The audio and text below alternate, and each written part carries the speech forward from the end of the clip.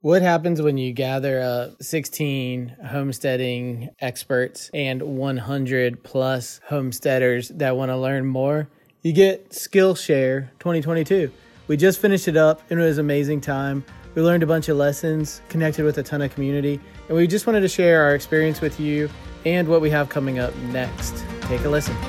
Hey friends! Welcome to the Schoolhouse Life, where we answer your pressing questions and share useful tools for creating your most fulfilling, self-sufficient family homestead.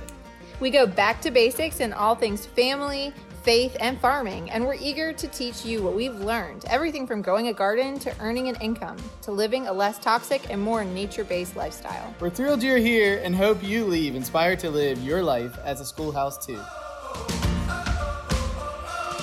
Hey friends, so we are just coming down from the high of having an incredible event here on the farm this week.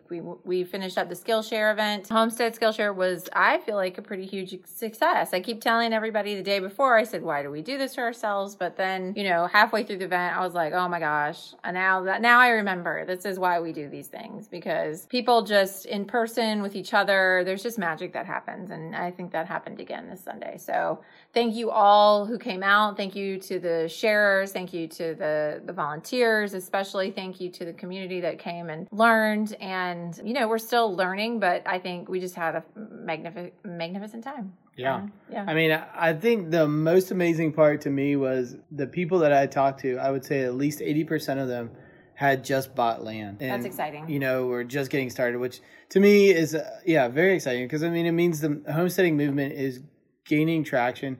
We have more people on our quote-unquote team that are moving in the right direction, in our direction, which is the right direction, right? Hopefully. Oh, for sure. Yeah. So, no doubt. Yeah.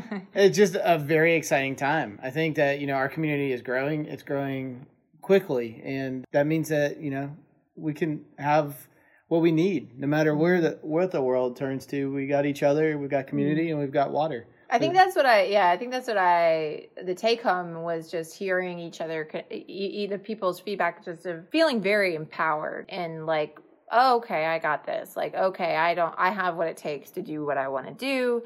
And I see that there's a community to support me in that as well. And that is what we really wanted to connect those dots. I think, we have a lot of resources. We have podcasts, right? We have YouTube channels. We have, these experiences online that they feel great. It feels like a great source of information. But when you talk to somebody in person and have real life conversations with people who are not just, doing it, but also can help you in a very specific, targeted way to feel like, there's nothing about them that makes them special, that they can do it, that you can't do it. And there's not that degree of separation that tends to exist, I think, when you're talking about a source that you don't get to have that open conversation with. And there's something too about the commiseration. We can have the same complaints. And that doesn't mean we're not going to quit because of that. It's just something that we can then brainstorm about and have new ideas and thoughts and progress. And I don't know, there's just something really magical that happens when people are actually together. And so that is what our real big goal with all of it was to make a space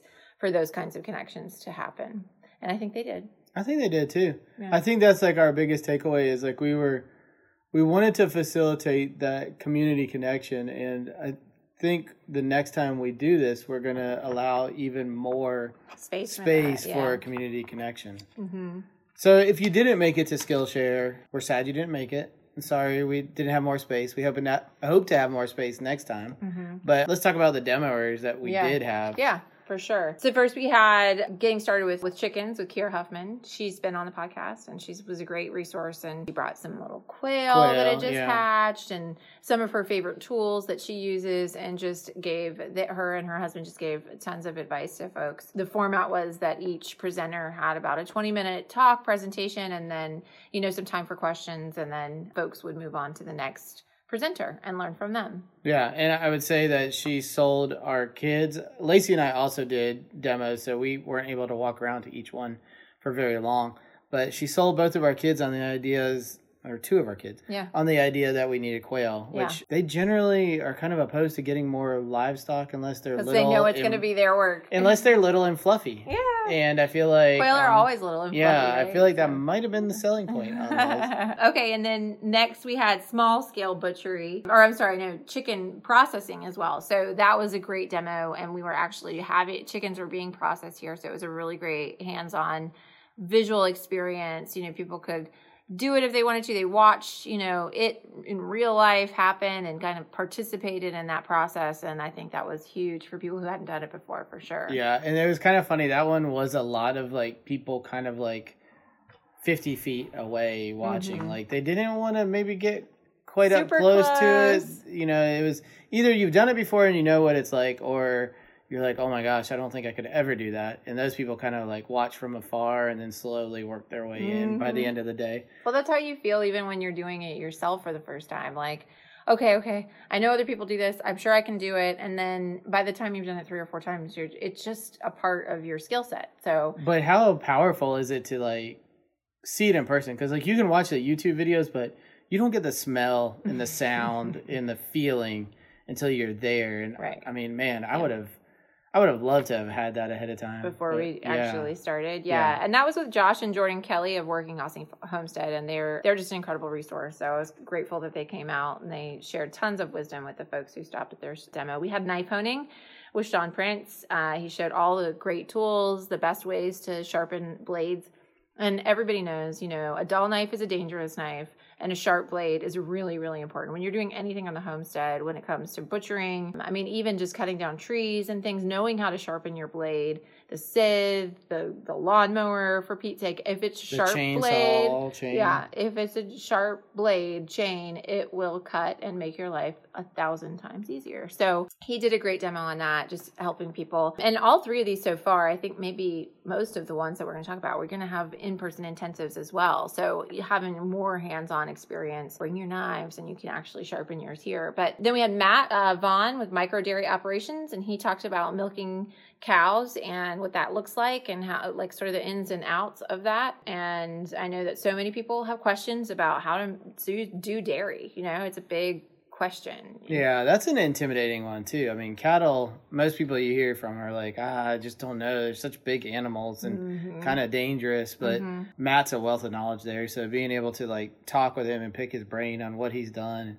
He milks 6 or 7 cows by hand every morning before he goes to his day job. So he knows a ton. He knows a ton. I talked about the Nature's Pharmacy. So I gave some really great ideas about what plants you should get started with in terms of herbalist options on the homestead. And also we sampled some lemon balm, spearmint tisane, and I answered questions about, how to make things and salves and balms and oils and tinctures and all infusions, all those kinds of things, which I love to share with people. Malia was here and shared about homestead cheese making. And I cannot wait for her intensive because I am dying to do a better job with that. I feel like, especially now that we have a cow we could potentially milk and have our own dairy, it really inspires me to want to make more cheese. I'm more excited about cheese than milk, quite honestly. Yeah, if I was going to milk a cow, I'd want cheese over the milk aspect. I think so, yeah. Which, I guess is the same thing. Yeah, yogurts. There's just, culturing the milk, I think. Just adds even more. Anyway, so I'm really excited. Malia did a great job, and she demonstrated making ricotta, and she demonstrated making, what else did she have on her table? She had samples of her homemade Gouda and Colby. That was a big Gouda, I think. Colby, she just, that was super great. Nick Desern from Milborough & Co. was here, talking about organic market gardening, and he's just a wealth of knowledge. Fortunately, I got to talk to him once a week because he's our veggie guy, but he's doing an intensive on market gardening and organic gardening too, and I cannot wait for that because he's just developed some really incredible skills and practices that have made his production really, really, really good, impressive. So that was really great. We also had Drew, of course, did holistic homestead mapping, which if you've listened to the podcast, we're really into holistic focus. The holistic focus, your context and how you want your homestead to look. And I think a lot of people, I saw them over there, they were just enthralled by what he was saying. And I think he noticed that people were really just thinking in a different way about what they really want from their homestead, which I think a lot of times people step in and they start doing things one way because they see everybody doing it that way, instead of taking a step back and saying, well, okay, big picture, what do I really want out of this? Right. And Drew helps them walk through those steps. I think the big thing that I told people was like nature works in circles and spirals, not in squares and straight lines. So when you start mapping out everything and designing things, like you start thinking about it from that aspect, you know, the only reason you need straight lines and squares is if you're using machinery to harvest. And once you get rid of that, because you're probably not doing that, then you can transform your homestead to something enjoyable rather than these like straight lines of beans that are hot as all blazes in August to harvest from. But yeah, well, so that's holistic homestead mapping. Also have an intensive coming up on that, so check that out. And then Pork Rind was here, and he talked about designing and making pig and chicken feed, and he is a wealth of knowledge when it comes to dealing with this kind of thing. I mean, he's Pork Rind, so he knows his topic. He knows that topic well. Yes, his first name is actually Rind, like the river, and then he's a pig man. Yeah, like he specializes in pork. So his nickname is Pork Rind. Some people in my audience were like, his name's really Pork Rind? But it kind of really is. He's made it. He's renamed himself. Yeah, he's rebranded. But you can follow him online. He is a wealth of knowledge and is speaking often at a lot of the homesteader stuff that's going on because he just has a lot to share about marketing and really making the most out of your homestead. And then we have Fiber Arts with Raylene Grimm, and that was, I think that booth was super fun. Lots of hands-on, experiencing a loom, experiencing spinning, experiencing a lot of the different techniques and processes that you can use on the homestead. If you're raising wool sheep, it's a great one to attend, even if you're not. I mean, it's just really fascinating. So we have wool sheep, and so we have lots of fiber process, and it's one of those skills that I think we all are curious about, want to try and experience, kind of like the pottery wheel, right? You just want to try it. And she gave us the opportunity for that and has an intensive coming up as well. We're going to do some dyeing, natural dyes, and it's just really exciting to have people connect with the fiber arts and these folk arts in such a hands-on way. We also had Chantal Mullen out here talking about composting and black soldier flies and sort of all the variety of different ways that you can maximize your compost pile for your homestead. And people were just enthralled. She was walking people back and forth from our compost pile. It was great. And showing them the little fly larvae and how they work. It was a great and very informative session. She had compost tea going and biochar. She's setting up an intensive too. Yeah, she's doing an intensive. That's also. Awesome. Yeah. Okay. And then we had Wayne Vaughn was out here with the Art of the Longbow, which if you don't know what longbows are, it's they're long.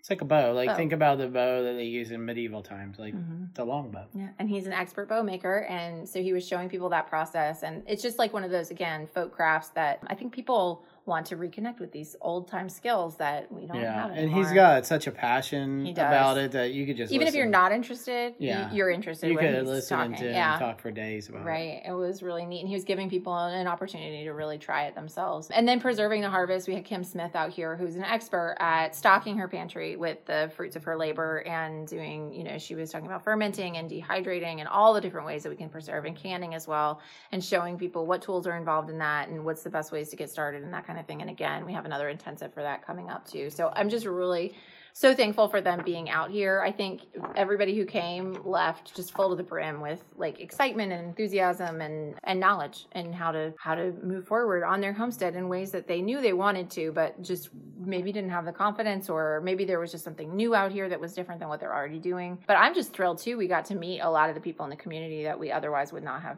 had the opportunity to meet. I know. I feel like our community, our network has grown a lot just from that. Like, met a lot of amazing people that, lived maybe an hour away or 2 hours away that we wouldn't have really connected with otherwise. Yeah, we had people coming from all over, though. We have Virginia, Northern Virginia, which can be like a 4-hour drive. The North Carolina coast. South Carolina. Yeah. And then a lot of locals, too. So it was a really great, diverse crowd. We had a lot of fun. And the feedback we've gotten has been sort of the same. Like, this was great. When are we doing it again? And there were a lot of people who had ideas about other potential skill sharers that we could have out here. Good ideas for making everything run a little bit more smoothly. It was our first time. So I think, we're going to work out a bunch of kinks for the next time. Although, it went more smoothly than I kind of anticipated, to be honest. We didn't hit as many snags as I thought we would. And we're still getting responses on our surveys from attendees and participants. And I think, people went home and they want to stay, be a part of the community and continue to grow that community, strengthen that community, which is really exciting. And what do we have next? I mean, we'll be scheduling another Skillshare for sure. We're still deciding on how soon. I am sort of leaning towards fall, late fall, and Drew's like, oh, maybe spring. So